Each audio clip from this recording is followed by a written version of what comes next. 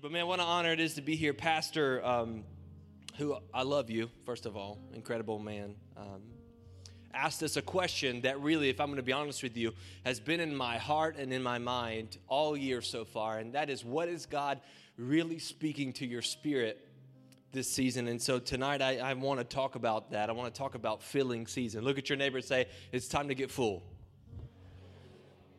If you got your Bibles, you can turn them on or turn in them to 2 Kings chapter 4, verse 1. 2 Kings chapter 4, verse 1. It says, a certain woman of the wives of the sons of the prophets cried out to Elisha, saying, your servant, my husband, is dead, and you know that your servant feared the Lord. And the creditor is coming to take my 2 sons to be his slaves. So Elisha said to her, what shall I do for you? Tell me, what do you have in your house? And she said, your maidservant has nothing in the house but a jar of oil. Then Elisha said, Then he said, go borrow the vessels from everywhere, from all of your neighbors, empty vessels. Do not gather just a few. And when you have come in, you shall shut the door behind you and your sons, and then pour into all of those vessels and set aside the full ones. Verse 5 says, so she went from him, shut the door behind her and her sons, who brought the vessels to her, and she poured it out. Now it came to pass when the vessels were full, somebody say full. When the vessels were full, that she said to her son, bring me another vessel. And he said to her, there is not another vessel left. So the oil ceased. Then she came and told the man of God, and he said, go sell all of your oil and pay your debts, and you and your sons can live on the rest. I want to preach on this thought today, filling season. This is a filling season. How about I pray for you and you pray for me? Does that sound good? Oh, come on now. Y'all better wake up. Does that sound good?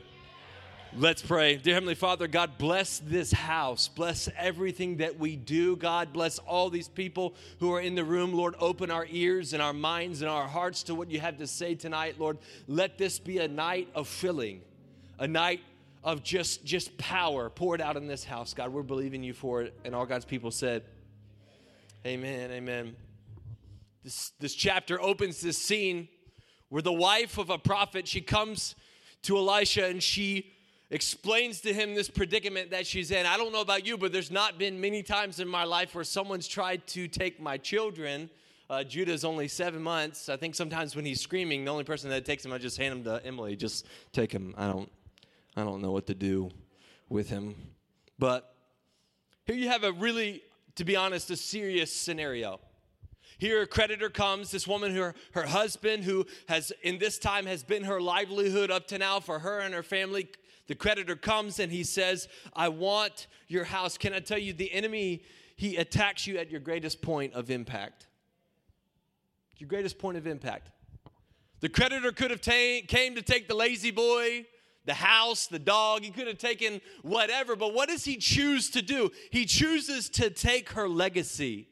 The very thing that you can't put a price on, the life of your children, the life of your future beyond your name, beyond your moment. And that is why we as staff have been just begging you to not miss a week of 5 things to keep your family together. Because whether you realize it or not, there's a war over your home. There's a war over your house. There's war over your children, over their futures, over everything that they're going to do. And if you're not paying attention, the creditor will come to take from you what matters most. The enemy knows that there is potential in this strong family. We know that. We've seen the stats. We've seen the success stories, but yet somehow we're blind to what the enemy's trying to do. And so we think he's coming after my pride. He's coming after these things. But what he wants to do is take your family and take your influence as the leader in your home. He's not after your pride. Your pride doesn't scare him. He's not after your 401k. That may scare you, but it doesn't scare him. But what he's after is what he knows, the power of a family that's unified, because I believe that it's unity that scares the enemy. He knows that if his church can get a hold of this concept of being one in power, and if it can start in a home, then it will become this unstoppable avalanche of God's power that's going to sweep this nation, but it's going to start in your home. And many of us are blind to what he's trying to do and blind to the things. And so tonight I want you to just begin to open your ears and your minds and your hearts. Pay attention to what's happening with your children. Pay attention to those things. Because if you can get a hold of that, then God will not only bless your family, but he'll bless your children and your grandchildren and legacy on and on. I don't want to be guilty of being blind to the very thing the enemy's been attacking me with the whole time. Wasted energy. Elisha, then he asked her this one question. He says, hey, what do you have in your house? And look at the way she responds. She says, nothing except, I don't know, maybe a little jar of oil, like nothing, I guess. Maybe there's this jar, this tiny little jar somewhere in a pantry. If you're in my house, there's not a whole lot in the pantry outside of rice and like brown sugar. I don't even know what the brown sugar is for, but it's in there, right? We got seasonings I've never used. Now, I sure can't find pepper anywhere, but by God, we got cumin. And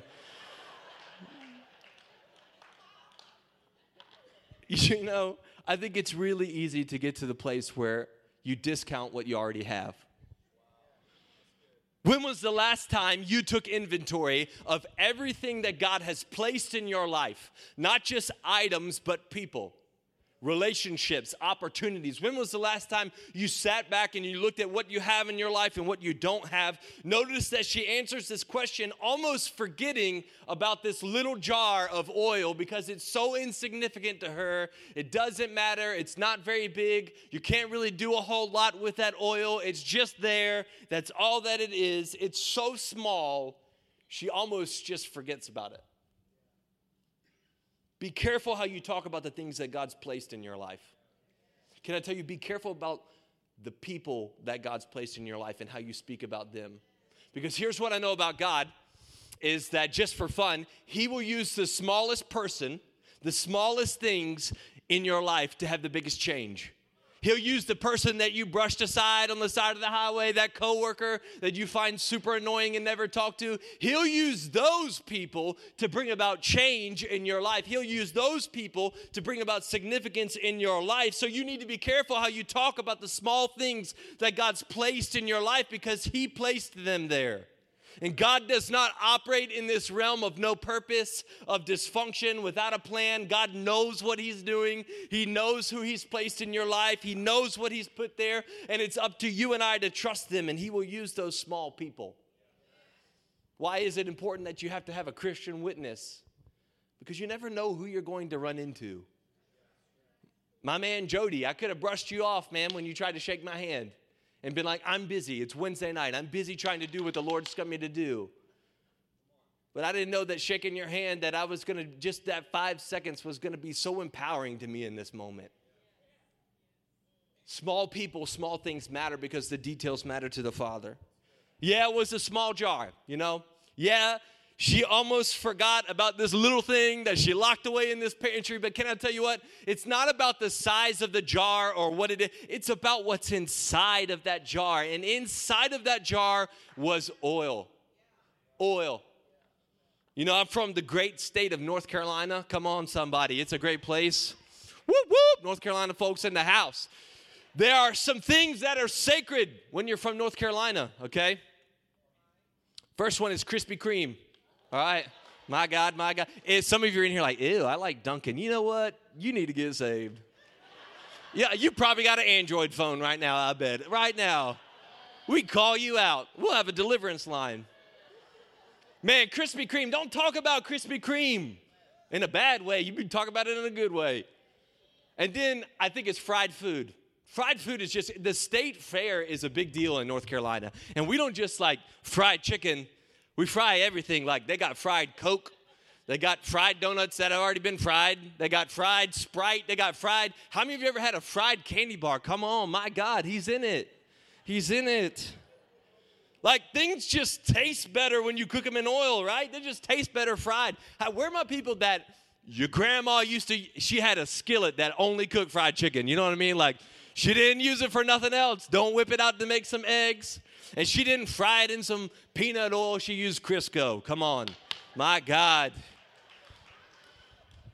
Food's just better fried. Here's what I know about when you cook with oil, right? You put it in the pan, and it keeps you from burning whatever it is you're trying to do. And when you put that oil in there, that chicken starts to fry, and the thing, everything, eggs frying, bacon frying, whatever it is going on in there, it just has this aroma, right? It just smells good when you use that oil.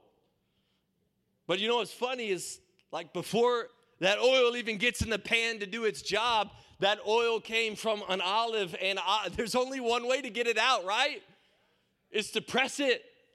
It's to crush it. Somewhere there's a whole trash can full of beat up olives. I mean, they're just crushed. They're broken. They're squeezed out. There's only one way to get the oil, and that's to go through this crushing time, this crushing, like, squeezing to get the good stuff. What does that have to do with us? You might have had some moments in your life where you've been crushed. Come on. You might have had some moments in your life that were bad baggage. You might have had some moments, some people in your life that stepped on you, that tried to snuff the life out of you. But hear me out when I say this. It's not about what they did to you, because what you've been carrying around, that pain, that issue, that is the very thing that God is going to use. What crushed you is going to be what makes you. It's going to be what he cooks with. Where's my people that have been through a few things in this house today? Come on. What you did doesn't define you, but what you did is what you're going to use. It's what you're going to use to share what God did in your life.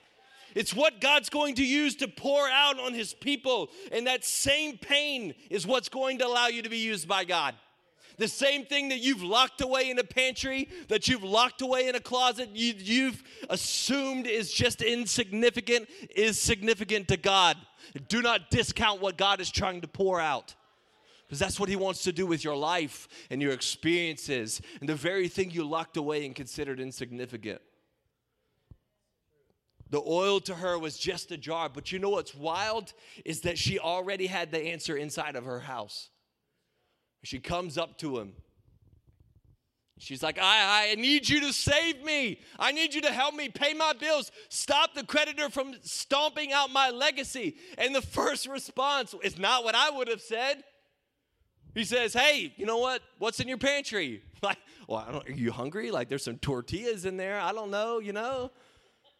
And I think that's what throws her off, right? She's like, I mean, nothing except this little jar of oil. This little jar of oil, can I tell you what? You're already carrying what you need to bring about God's promise in your life. God already put in you the gifting. God already put in you the talent.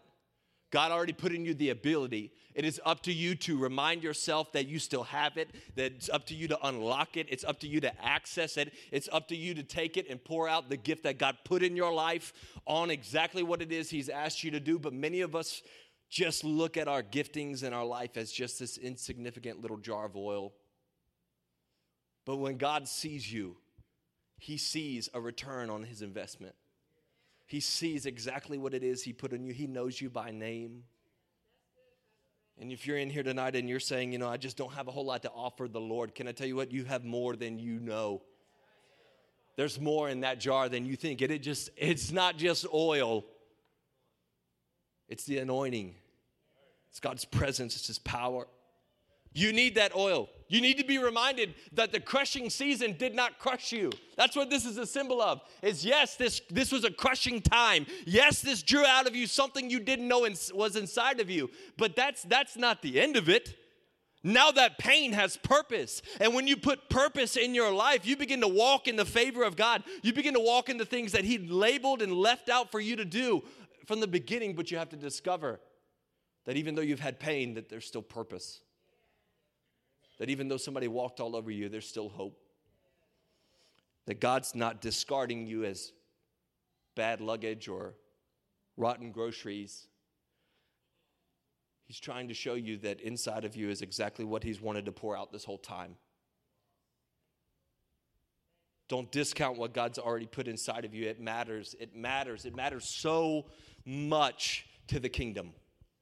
You know, I think many of us, we're trying to go through this. We read about the spiritual gifts, right? And we want to operate in this, and that.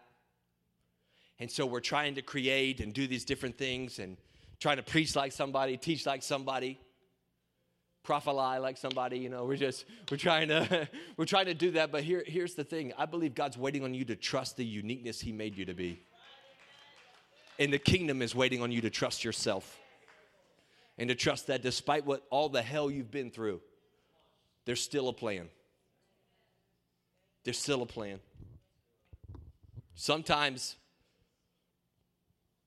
I think you have to shut the door to distraction. My God, I'm one of those people that it takes about 3 seconds to get me off task. You know what I mean? My wife's like, yes. Like it's like squirrel, like it's just in an instant, you're like, sometimes I look really mad, and then all of a sudden I'm like, and like it's just the distraction set in. Sometimes I think the most distracting thing in our life is not squirrels or a TV, not even our phones. I think some of the most distracting things in our life are the voices that we choose to put in our ears of people who are not invested in our future. Can I tell you, sometimes you need to shut the door to the haters. You need to shut out those people who you think are significant but want nothing significant for you. You need to shut out the anxiety agitators. You need to shut out the people who are trying to drown your hope and drown your vision. Get away from somebody that can't celebrate something good in your life, okay? Fastest way to get on my not friend list is to try and one up something that the Lord just blessed me with. Like, you ever just been like, you know what? Yeah, I got blessed with a great Christmas bonus. Yeah, well, that's great. Well, the Lord blessed me with winning the lottery. Who cares? You know what? Go on. We know that's a lie. Stop playing. Tithe. We'll see if it's true. Get away from people whose opinion just drowns out the opinion of the Father. Get away from people who don't want you to see the potential locked inside of your little jar in a closet. Get away from people who want to label you by what you used to do, not what you're going to do. Get away from people who can't see the potential that God's already placed in your life, but you have to shut the door. You have to shut the door to the enemy who's come to steal that legacy. But many of us, we don't. We leave the door open. I can't tell you how many people I've talked to that's been like, I want to see God do these things. I want to see God perform miracles and those kinds of things. What the Lord really wants you to do is to just listen. But you ain't shut the door to distraction. You're up here looking for God. He's been talking in your ear for 33 years. But you're ready to see it, but not hear it. There's times in our life where we have to shut out every other noise but Him. We have to shut out every other voice but Him, because there's going to come a moment in your life where God's going to ask you to do something that everyone else is going to tell you is crazy.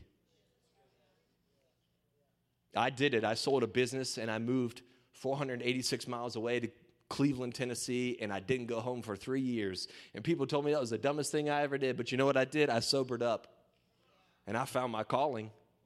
Look at me now. So if I'd have sat there and listened to them, who knows what I've been doing?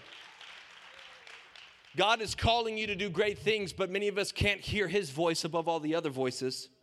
You have to realize who belongs in your life and who doesn't, because you cannot defeat the devil if you continue to entertain him.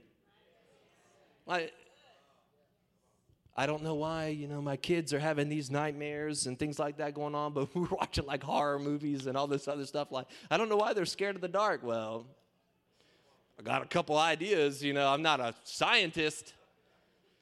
Man, we will entertain the very thing that we're asking God to cast out. Come on. Because we think we can do both, but you can't. It's one or the other. It's either you commit to what He's saying and you remove those distractions, or you just go on with the distractions and you sit on the bench and watch everybody else walk in their calling and hit the home runs for the kingdom. You can't defeat the devil while you're still entertaining him. The fourth thing is God pours out according to the level we prepared. I love how Elisha just sends her kids on a mission. He's like, go to your neighbors, find every jar that you can find. I mean, if a kid came running to my door, was like, I need a jar, you need to leave. That's what I would have said. You just rang the doorbell, woke my son up. Go house to house, find a jar. My mom, she used to can everything, so she had a closet full of jars. They had to hit a home run. They'd have walked into her house. I'm telling you, it's like mason jars from floor to ceiling next to the pickles and the tomatoes. Where are my country folk at up in here? Come on. Your grandmama used to can up in here. Never was short of food. If they'd have come to her house, they'd have made out like a bandit. So he says, hey, go to every house, gather every jar. And so they go and they gather jars and things. But you know what? There gets to be this point where the oil stops, right? She pours and pours and pours, and it just keeps going and going and going. And then all of a sudden, she's like, hey, give me another jar. And the kids are like, Mom, that's it, man. That's all we got. Can I tell you, you get exactly what you expect. And don't expect a 100-jar miracle and collect 5 jars. Many of us, we want to see God do the miraculous things in our life, but we have not emptied enough jars in our house to contain that oil. Many of us want to walk in the calling of ministry. We have not emptied enough of our own selves to make room for his anointing and make room for that. Because hear me out, the anointing costs what it costs. It never goes on sale. It is what it is. It's expensive. And many of us, we've come, and I talked about this in the 21 days, or in that 5-on-5. I said, many of us in this next season are coming to God wanting to receive the blessing everyone else is receiving, and they got this bucket, they got a trough. They're like, Lord, pour it out. And you're coming in with like this sippy cup, like this tall little mocha cup, and you're like, God, pour it out. And he pours just a little bit, and you're like, well, that was deflating. Because you didn't prepare.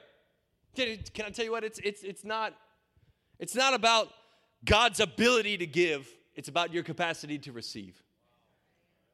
And many of us, we ask God for things. We ask God for things that we have not prepared for. We have not prepared for it. And if I'm going to be real honest with you, a lot of my life was lived in the procrastination phase. Where are my procrastinators at? Come on. Stress my family out all the time. If the bill was due on the 4th, it got delivered on 4th and a half. You know what I mean? Like, is it 4:30? Because that's when I'm going to pay it. You're like, they close at 5. Like, that's when I'm going to do it. Like, all my life is lived like waiting and procrastinating. But can I tell you what? I realized one thing. If I was going to lead the way the Lord wanted me to lead, it was going to require of me something that I didn't have already, and that was preparation. And that's how we are. We're like, God, give me the platform. Give me those things. But we don't even know how the platform's built. Come on, but we want to stand on it. We want a microphone, but you won't catch us serving, right? People come to me and they tell you, hey, I've got these giftings and I want to do these things. I say, great, why don't you get plugged in and serve somewhere? Well, that's not really what the Lord's gifted me. Well, then the Lord washed people's feet, so I guess he wasn't gifted in preaching either. I believe God wants to pour out on you his blessing. I believe he wants to pour out on you his favor. I believe God wants to pour out on you that very power that we preach about and we preach with and we talk about. We see God do the miraculous, but it's up to you on how much of that you receive, because God will not pour out his spirit where it is not wanted. And this house is a house that wants his encounter. This next season, I know we've saved from the microphone, and there's people I know, you got that vibe of he's just saying that because he's the leader here, and this 2019 is going to be the best year yet. Yeah, I heard that in 18, 17, 16, 15, 14. But tonight was proof, baby. Are you coming in here with a little cup to catch what God's doing? Or are you coming in here with a bucket? Where are my trough people at that are like, Lord, pour it out. If you're going to pour the favor out, pour it out on me. Pour the anointing out on me. Let my family be in this house experiencing what I'm experiencing. Come on. You've got to have a desire for God to do what it is he's wanting to do. He's not just going to do it just because. He always comes where he's wanted. But many of us, many churches in America are declining because there is not a want and a desire for the supernatural move of God. There's not a want and a desire for God to remove the very things we're comfortable with and the very devils that we're entertaining. There's no desire for that. So heaven is shut up. She received exactly what she had prepared for. Not only did God provide for her current needs? That's what I love about this. Man, the best part of this story is the last verse. He says, go sell, what you got, pay off your debts, and go ahead on and live off the rest. God, he didn't provide just for her current needs, but for her future needs as well. And that's what I love about God, is he does exceedingly above all that we could ask, think, or imagine. Come on. Anybody ever ask God for something, he gave you more? I asked God for just a wife, but I got a cream of the crop, baby. Cream of the crop.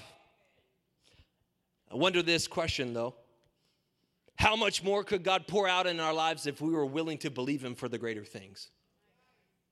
How much more would God pour out on this church if we were willing to believe for greater things? Greater salvations?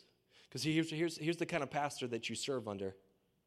Is he could have shut baptism off at the end and just said, all right, well, we're good. But baby, there's a desire to see God do more. And if he's willing to just linger just a little bit more and touch somebody's heart just a little bit more, we're going to keep the troughs open, baby, until they come. This is a house that wants more, that desires more of God. The amount of people, this is a house where the energy is hot and God's presence is moving. You can't tell me God's presence is not moving when we had over 100 people a day during 21 days praying at 6 a.m. You can't tell me 250 people a Saturday coming out to just experience God in a new way for first Saturday prayer. She didn't ask for it, but he still gave it, baby. She didn't ask for excess. She just asked for a specific need. But in one act, God secured both her legacy and her future. He secured her children, and he secured, they're retiring, baby, on this one. He cashed a check so big, she just went ahead on and lived off of it. Where's my people that are just wanting to cash something the Lord's trying to give them? Let me live off that favor, God. Let me live off that anointing. Let me live off that passion. Let me live off that blessing, God. Let my kids live off of it. Let my grandkids walk in my anointing. Let it just pour and flow on their life. I'm not just asking God for me. I'm asking him for them and for those that will follow behind them. I'm not just asking God to shake this church while I'm here. But man, what a legacy if we could pinpoint like Azusa back in the day where we know God poured his spirit out and he's fixing to do it in 2019. And this is the house to be in. Congratulations, you walked in it. She might have shut the door in need, but baby, she opened the door fulfilled. And I feel that tonight that some of you are going to come to God's presence and you've come in this house full of need. And God's saying, shut the door to the distraction. Shut the door to your lack of faith. Shut the door to the creditor and watch me dump out on you everything that you needed from day one.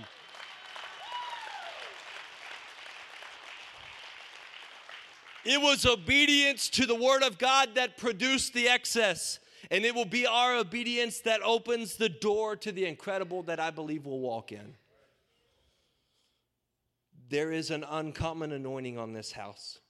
And it's been on this house for 33 years. And it'll be here for 333 more if the Lord tarries. Why? Because we're willing to accept everything that he has for us in our life. I'm going to ask Micah to come back up. I just began to think about that. Lord, have you ever thought about this? How much trouble you could have gotten out of if you just had a little more faith in what you asked God for? I'm like, Lord, pay the light bill. And he's just like, do you want me to pay all the bills? You can just ask, Lord, just save my children. What about just saving them and calling them into ministry? How about that? Let's just go a step further.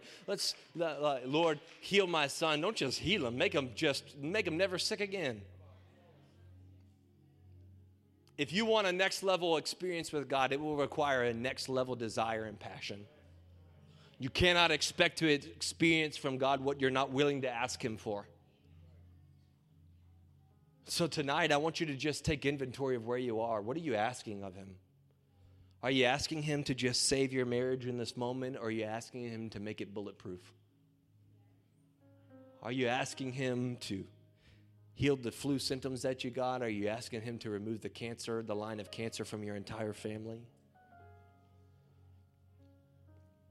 Because what I love what Pastor said just a few weeks ago, that simple prayers are not necessarily safe prayers. And if we're going to sit here and ask God to move, then we have to be willing to move out every piece of garbage that's in the way. We're going to have to be willing to put more pots out than ever before, to catch the glory. My God. Would you stand with me? I want to ask you this question.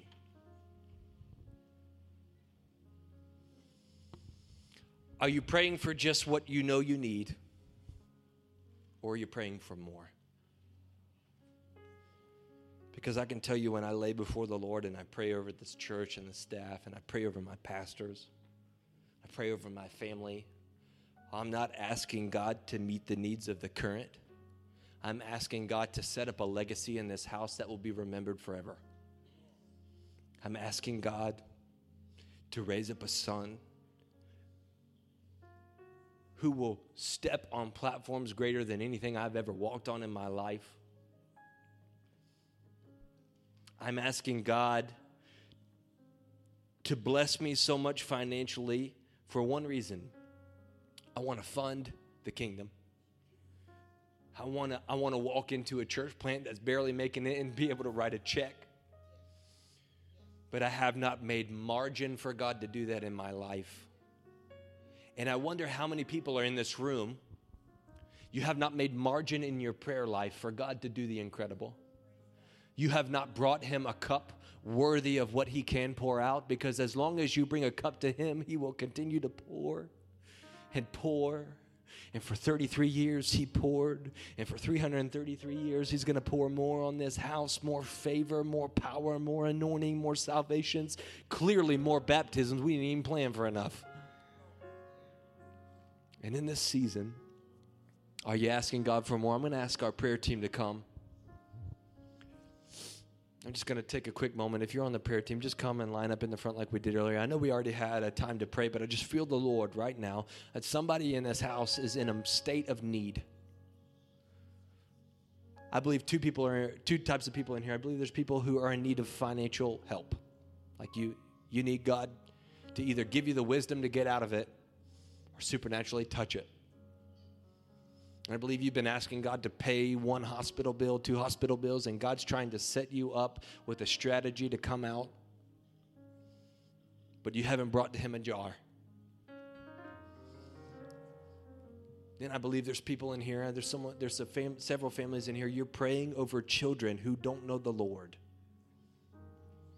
And you're praying that the Lord would save them and bring them home, right? And that's not a bad prayer, don't get me wrong. But I believe God wants to do more than just save them. I believe he wants to use them, but he wants you to ask.